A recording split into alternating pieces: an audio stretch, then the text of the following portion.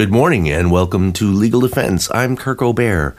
John is gone on vacation, so you got me flying solo today. I want to start off the show by talking about attorney James Shello, Jim.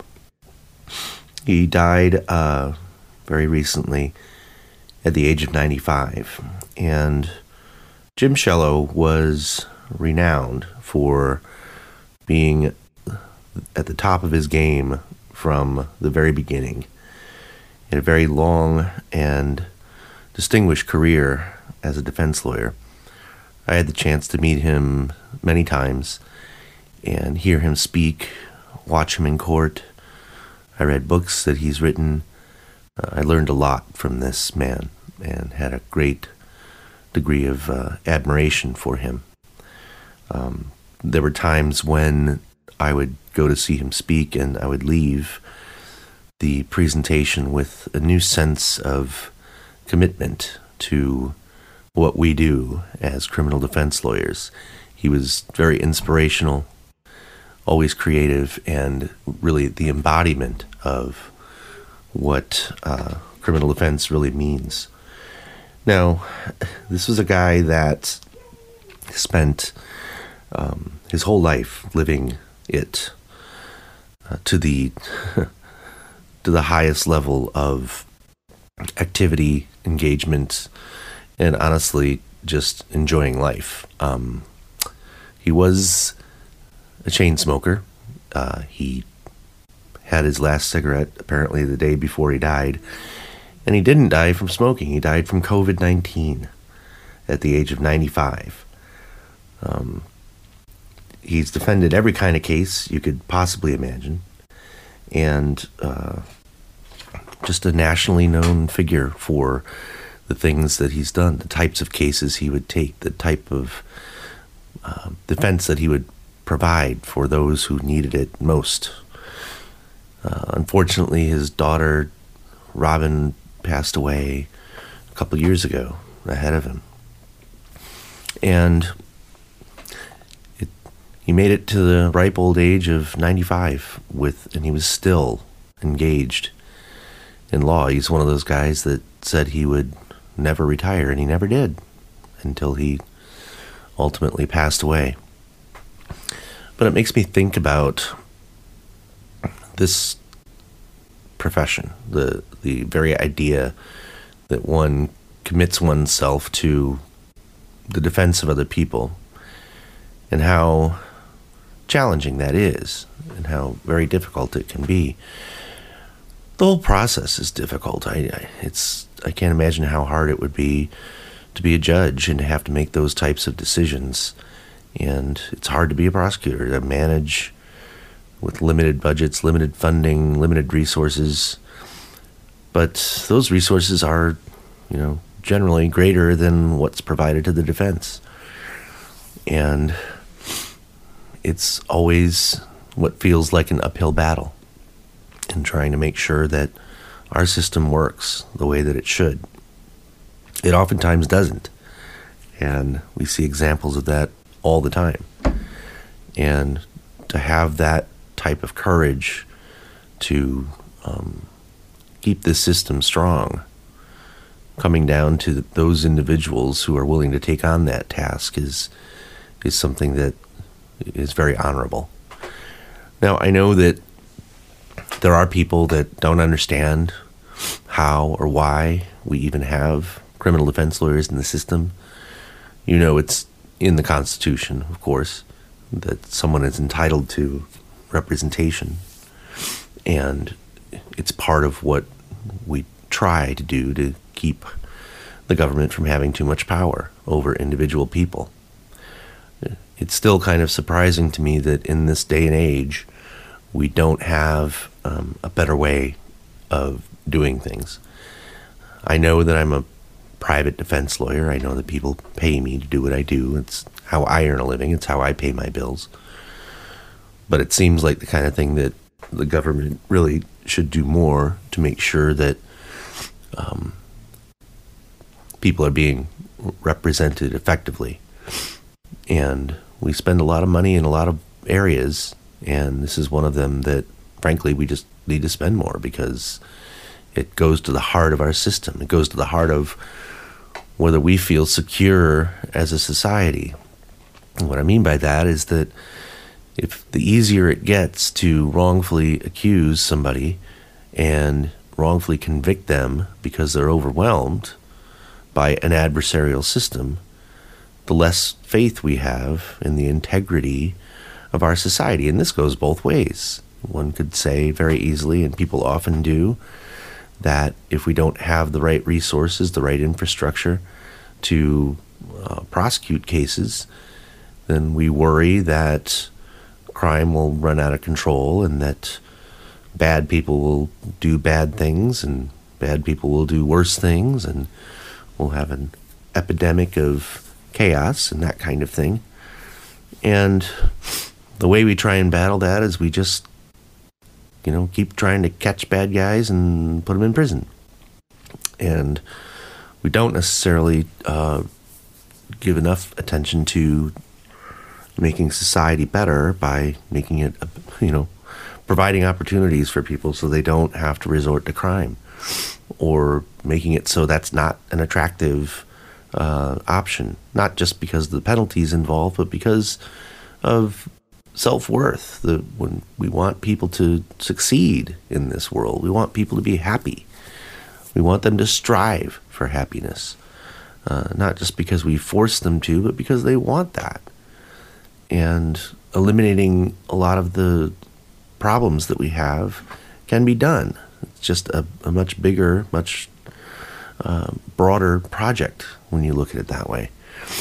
But when we have a lack of not only resources, but dedicated, talented individuals who can navigate the legal system appropriately,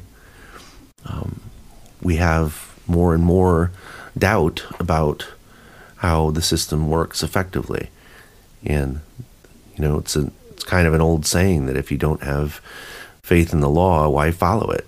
And that's kind of true in the sense that you have to want to follow the law in order for the law to even work, right? I think about this a lot because we have laws about speeding, and I'm one of those nerds out there that I do my best to not break speed limit laws. We kind of have an attitude about that it's like, well, you're gonna speed, and if you get pulled over, you say, oops, my bad, give me my ticket, sorry. But people deliberately, flagrantly, repeatedly violate that law all the time because they just don't take it that seriously. So why do we even have that law? If it's something that everybody knows, people aren't necessarily going to pay all that much attention to. Now, ask public safety officials, ask law enforcement officials, is it important to obey the speed limit? The answer is yes, of course. That's why it's there. People work hard to figure out what the speed limit should be based on a large number of factors, safety being the primary one, but people just ignore it, and the penalty is you pay some money. Some people have a lot of money and they don't care. Or, we get calls all the time. Somebody got a 6-point speeding ticket and they want us to get it reduced to a 4-point or a 3-point, and those kinds of things. And yes, we do that kind of thing, but it also just makes me think, why are you calling somebody just to throw some more money at this process to make it potentially less? Why didn't you just not speed? Because that's easy. You've got a speedometer. You can see how fast you're going.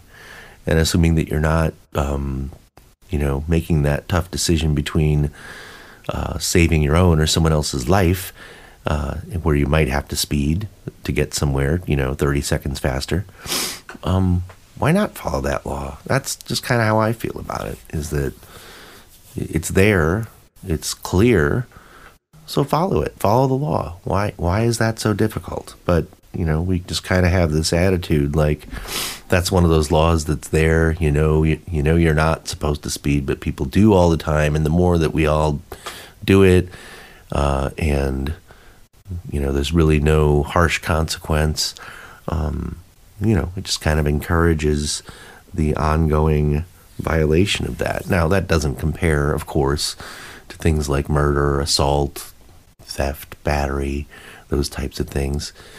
But if it sort of fosters a slippery slope, or not a uniquely, or I should say, universally applicable legal standard, it kind of muddies the waters on things. Well, anyway, we have to take a break. We'll be right back. So before the break, we were talking about, well, a variety of things, but we started off talking about Attorney Jim Sciello and his recent passing. I just want to quote here briefly from his obituary. It describes how he became a defense lawyer. So after graduating from the University of Chicago in 1949, he stayed at University of Chicago, received a master's degree in psychology, and while there, he dated fellow psychology student Gilda Bloom, and they got married in 1950.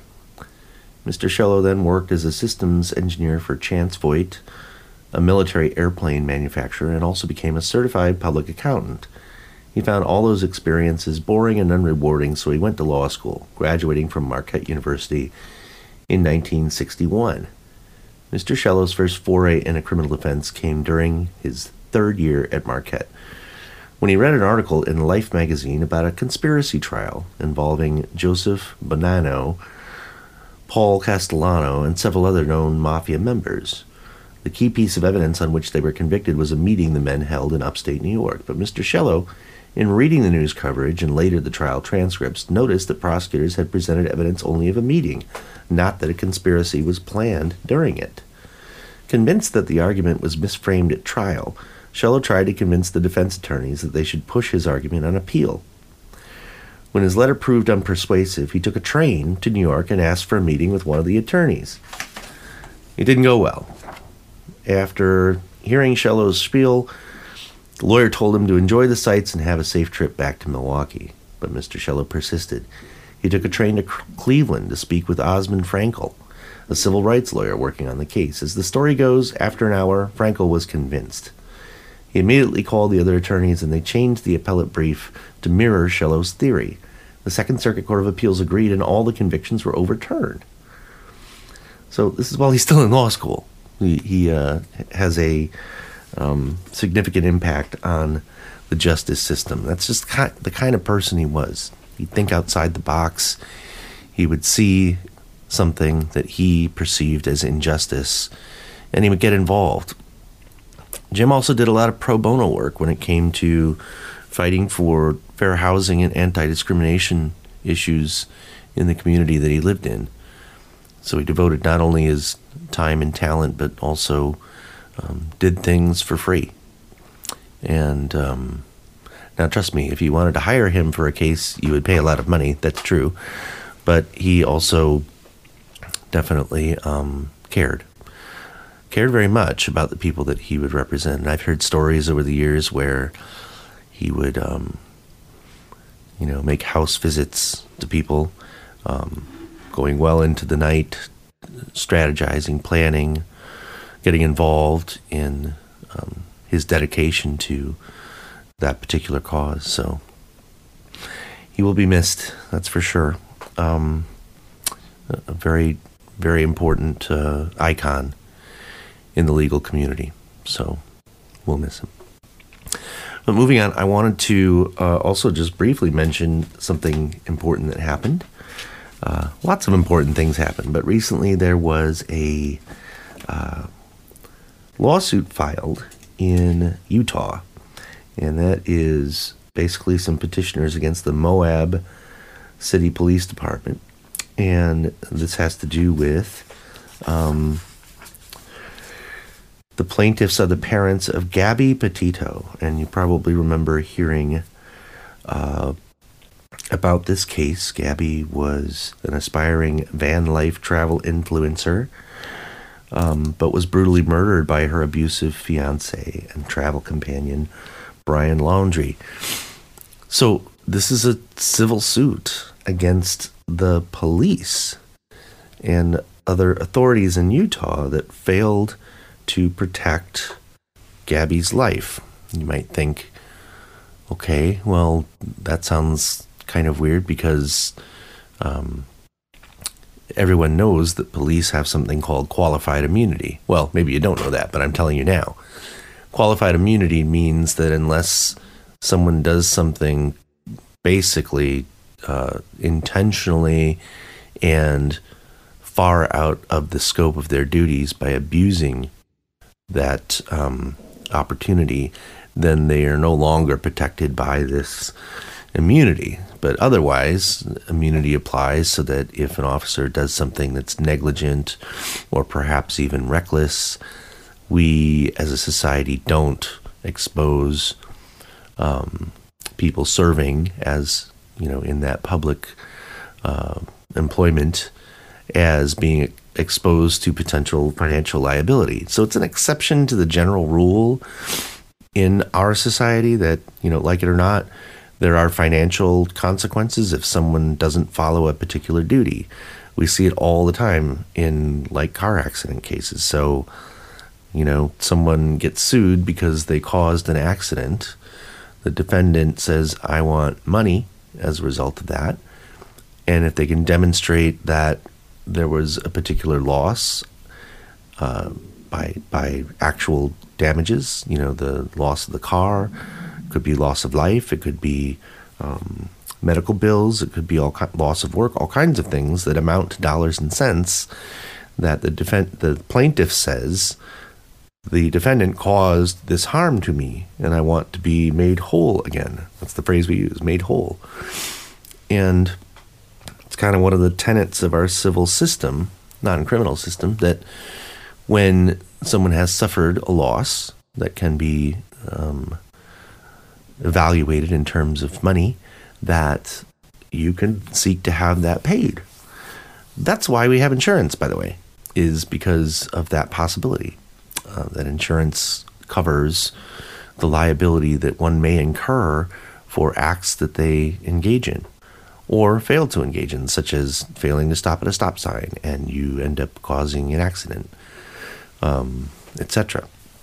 So the idea is that not only can actual damages be sought after, but also what we call punitive damages. Punitive damages are designed to discourage people in society from doing certain things that result in harm to others. So there was a theory, a principle in law that has been in effect for many, many, many, many years that says if we had that same standard that applied to law enforcement, then everyone would sue the police all the time. And our system would be bogged down in trying to settle these types of disputes. So really, as a Band-Aid to try and insulate our system from repeated, hostile litigation, because after all, and the theory goes like this, if a police officer or sheriff's deputy or whomever is going to be performing the duty of investigating crime, searching and seizing evidence, taking people into custody, dealing with people that may be armed and dangerous, and all of the other risks that are involved with that activity, we understand that things are unpredictable and can go wrong, and that there is a natural adversarial relationship with the person who's being the subject of that criminal investigation or detention or seizure. So, in other words, naturally, someone's not going to like being prosecuted or arrested or chased by the police, right? I mean, that kind of makes sense.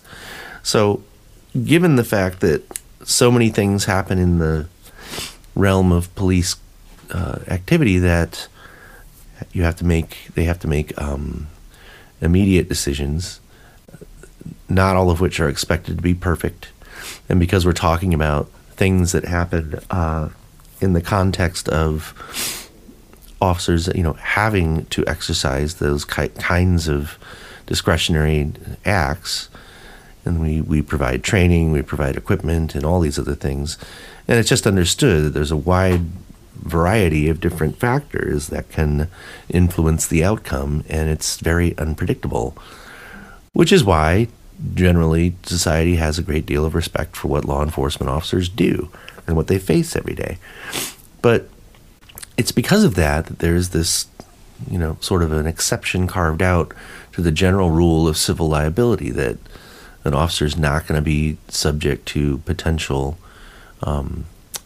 monetary damages if they do something wrong, because it's within that sort of margin of error, if you want to look at it that way. Well, what this lawsuit in Utah is seeking to do is to take a situation where it's pretty clear that the police didn't follow their own rules, didn't follow their own protocol. And in the grand world of hypotheticals, the theory is that had they done so, Gabby Petito would not be dead now. And we'll get into more of the details about why that theory is being put forth when we come back right after these messages. Welcome back. So let me just recite here what the factual basis is for this lawsuit against the Moab police. The complaint states that roughly 2 weeks before Brian Laundrie murdered Gabby Petito, while the couple was visiting Moab, Utah, a witness saw Brian hit Gabby. The witness immediately called 911 to report the incident. Gabby contacted her family to tell them the couple had been fighting, that Brian had hit her, and that the police had been called. The family immediately responded by beginning to arrange for Gabby to fly home and to have her van shipped home to separate her from Brian. Moab police found the couple and investigated the reported domestic violence incident. Once the Moab Police Department stepped in, Gabby's family stepped back, believing that the situation was being appropriately handled and evaluated by competent authorities. The police investigation was deeply flawed. Despite the witness's report, the officers treated Brian as if he were the victim of domestic abuse rather than the perpetrator. In fact, the officers were never directly questioned Brian about whether he hit Gabby or how she ended up with the scratches on her face. They failed to recognize or otherwise identify the obvious signs clearly indicating that Gabby was the victim of domestic abuse, including her assuming responsibility for the fight with Brian, even though she described Brian grabbing her face so violently that it scratched her cheeks and drew blood. The officers egregiously misinterpreted Gabby's extreme emotional distress, seeing it as the cause of the domestic violence rather than its result.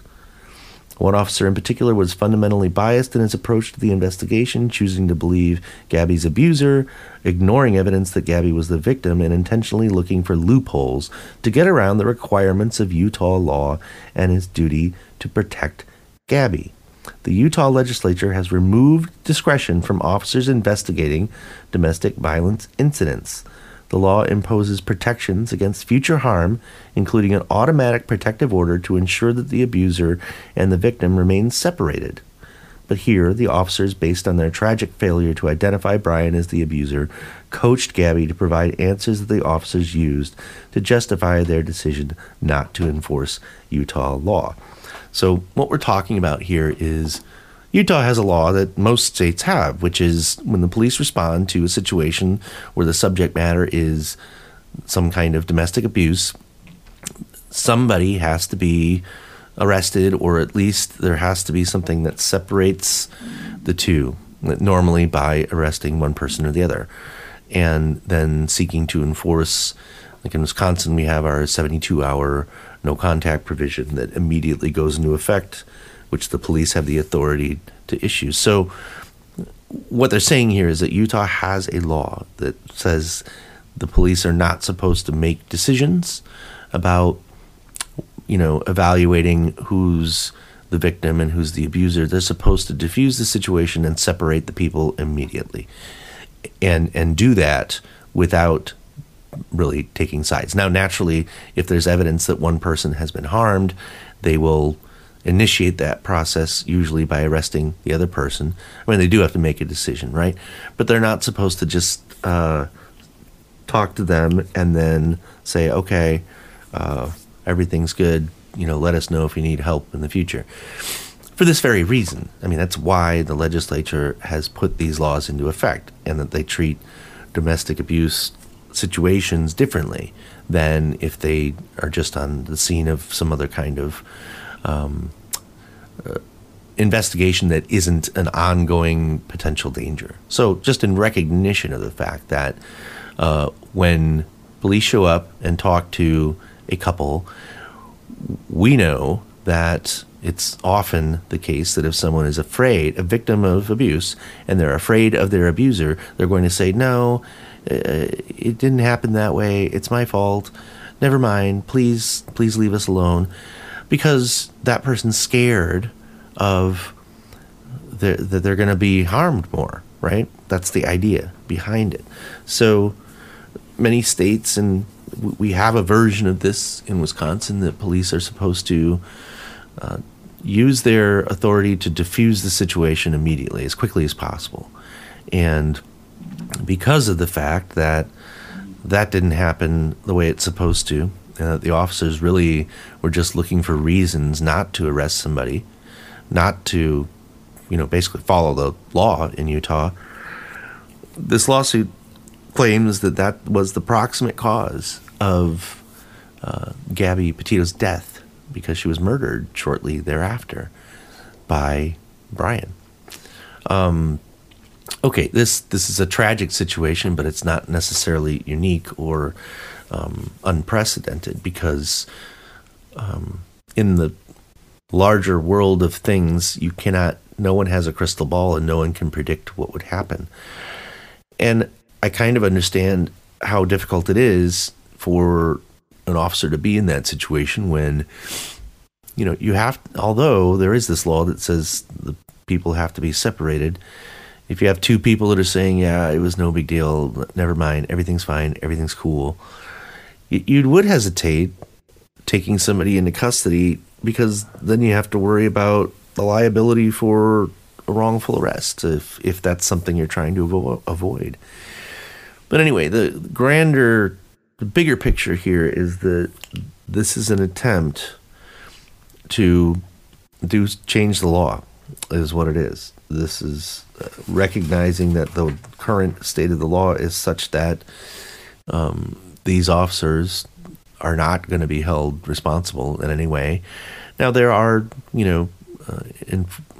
disciplinary things and employment-related things that can, and I believe probably have happened in this case, where an officer can have demerits or could get fired or put on administrative leave while there's an investigation, and all those other things that happen that are supposed to be deterrents for not following the duty that they are sworn to uphold, precisely.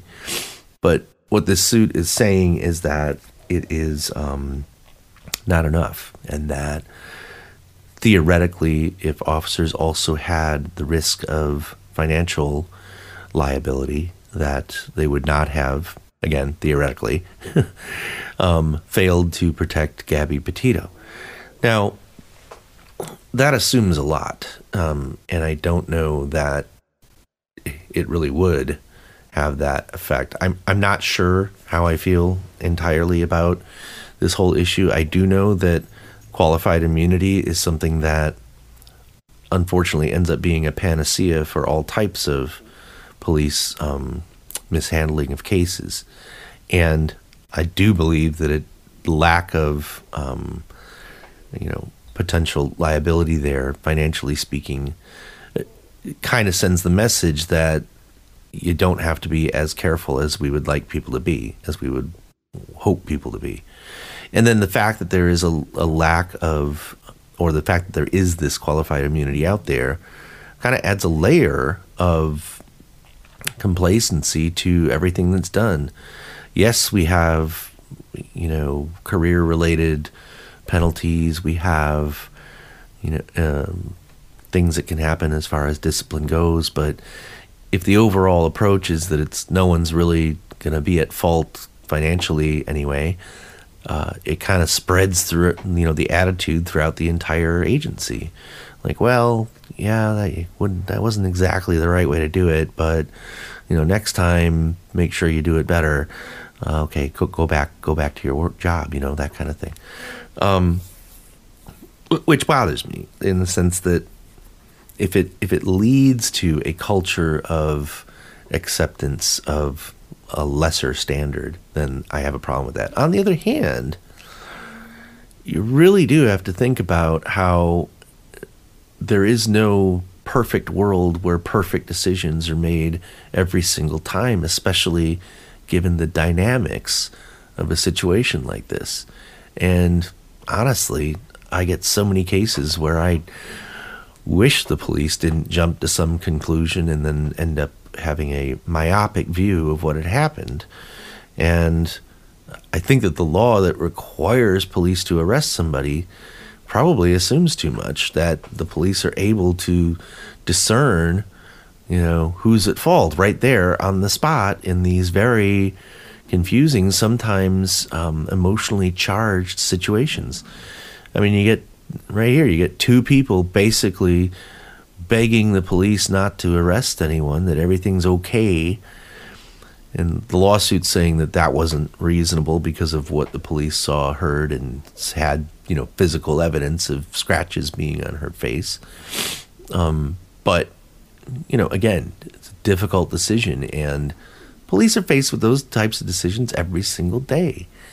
And it's hard to say that, anyone's ever going to be perfect in those things. Like I said before, you can't predict the future. No one would have known that this person was going to murder, his girlfriend until after it happened, unfortunately. So we'll be right back after these messages. Welcome back. Hope you've been enjoying this discussion about civil liability as it relates to, stuff that bad people do. And I mean the guy that killed Gabby, this Brian guy. That's really a tragic thing. But, I think we've learned by now that strange things happen. And when you try to reverse engineer what caused something, it's very difficult to say. And that kind of leads me to my next subject, which is, we just saw the sentencing occur in the Darrell Brooks case. And of course, we talked in the show as the trial was occurring about all the drama in the courtroom and how Judge Darrow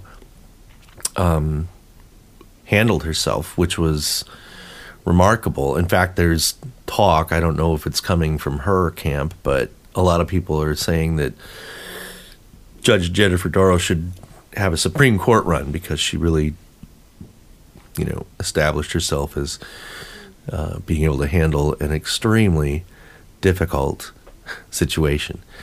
And that is true. I mean, she did a remarkable job trying to not let Mr. Brooks derail the trial. And it raises some interesting issues because, you know what I'm going to say, it's that people have a right to counsel for a reason. And one of them is that you shouldn't be compelled to be a witness against yourself. But maybe the more obvious reason is that there are rules and procedures that have to be followed. And if you're not a lawyer and you don't know what those rules and procedures are, you're not supposed to be given any more leeway than you would if you were a lawyer. You know what I mean? So, the manner in which evidence is introduced, what is the rule that relates to relevant evidence or things which are prejudicial to one side or the other? How do the hearsay rules work? What are the exceptions? What is proper questioning? What is improper questioning? What is the right time and form for an objection? Going deeper than that, investigating the case, identifying witnesses, subpoenaing them, filing pretrial motions, identifying legal challenges that are based on precedent in the law, in the case law, that needs to be studied for years, and ongoing research that happens every time there is a new development in the law, which is every day. New things happen, and it's a lawyer's responsibility who practices in that area to be not only fluent, but completely knowledgeable of all of the legal standards and how they apply. Knowing when you can make an argument and have it be properly considered in order to advance the cause of your client is critical. And I know the law is a lot more complicated now than it was when the Sixth Amendment was drafted, but the basic idea behind it is that there were so many abuses of how the legal system had been manipulated by the colonial government authorities, the British authorities, to basically render colonists subject to a state of basically martial law with very limited rights. That's really why we had the Revolutionary War, because British citizens that don't have the rights of normal English, continental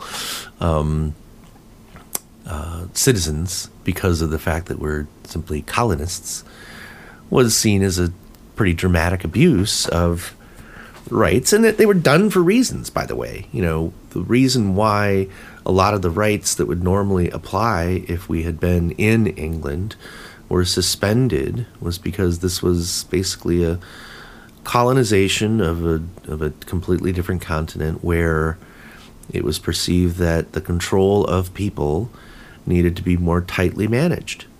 Because even though they're British subjects, they are, born, and generations of people were, I guess from the English point of view, at risk of having too much independence. I guess they were right, weren't they? But part of that is that, a legal proceeding that can result in someone's loss of liberty should not be a sham, should not be something that those in the position of authority can squelch or put down people for whatever reason, and not have it built into the process that they have the right to representation. So add to that several layers of how the law works, and it's true that there are cases. When I say cases, I mean published decisions out there that go all the way up to the Supreme Court that deal with the issue of self-representation. So yes, you do have a right to be represented by counsel, but conversely, you have the right to represent yourself if you truly want to. It's nearly always, no, I'm not going to say nearly always, I'm going to say always, a bad idea. And you can kind of see how that played out here in this trial. It was painful to watch for a variety of reasons. First of all, first and foremost, the tragedy of what had happened, and the fact that the trial never was about what happened. It was all this other nonsense that Mr. Brooks was trying to inject into the equation. So not only did he succeed in getting himself convicted of everything, but he also managed to get himself the maximum penalty for everything. So if you don't know, he's sentenced to 6 consecutive life sentences, and on top of that, another 700-something years. So really could not have been a much worse outcome for him. And perhaps he realized that. Some people would say, I understand that what I did was terribly wrong, and I would like to apologize and accept the consequences, which I know are going to be bad. Or you might make a circus out of it, just because you've got nothing to lose. And I'm pretty sure that's part of what happened here. But the case law says that if a judge finds that somebody is sincere in their belief that they want to represent themselves, and if they are competent enough, meaning can read and write, understands how the process works, etc., the judge has to let somebody represent him or herself if those findings are apparent. Because there have been cases where someone said, I want to represent myself, and the judge said, no, I'm not going to let you. You're going to have a lawyer. And then the conviction can be reversed because of the judge denying that right and forcing someone not to have that opportunity to represent themselves. Now, frankly, I wouldn't have a problem if the rule was that you simply cannot represent yourself, except that we have to consider the fact that we have a system whereby if you're not absolutely completely assetless, if you don't qualify for public defender representation, you have to pay for representation like you have to pay for everything else. And if you don't have the money, you're kind of out of luck there, because a lot of people have jobs, a lot of people have some kind of income, but they don't have enough spare money. They were just barely making ends meet. That's a lot of people barely making ends meet, and if you had to come up with the funds to have a private lawyer, you just simply can't. Now, I believe this was a completely different situation where Mr. Brooks just really wanted to do things his way, and in his estimation, that was to be, very aggressive and disruptive, and to get thrown out of the courtroom repeatedly throughout the process. I think that, he thought that was the right approach. It wasn't. But just so you know, if the judge had said, I'm not going to let you represent yourself, that's probably something that would have been reversed on appeal. And sometimes people will, make that motion just to see if the judge says, no, you can't represent yourself, because they know that there's case law out there that says that's improper.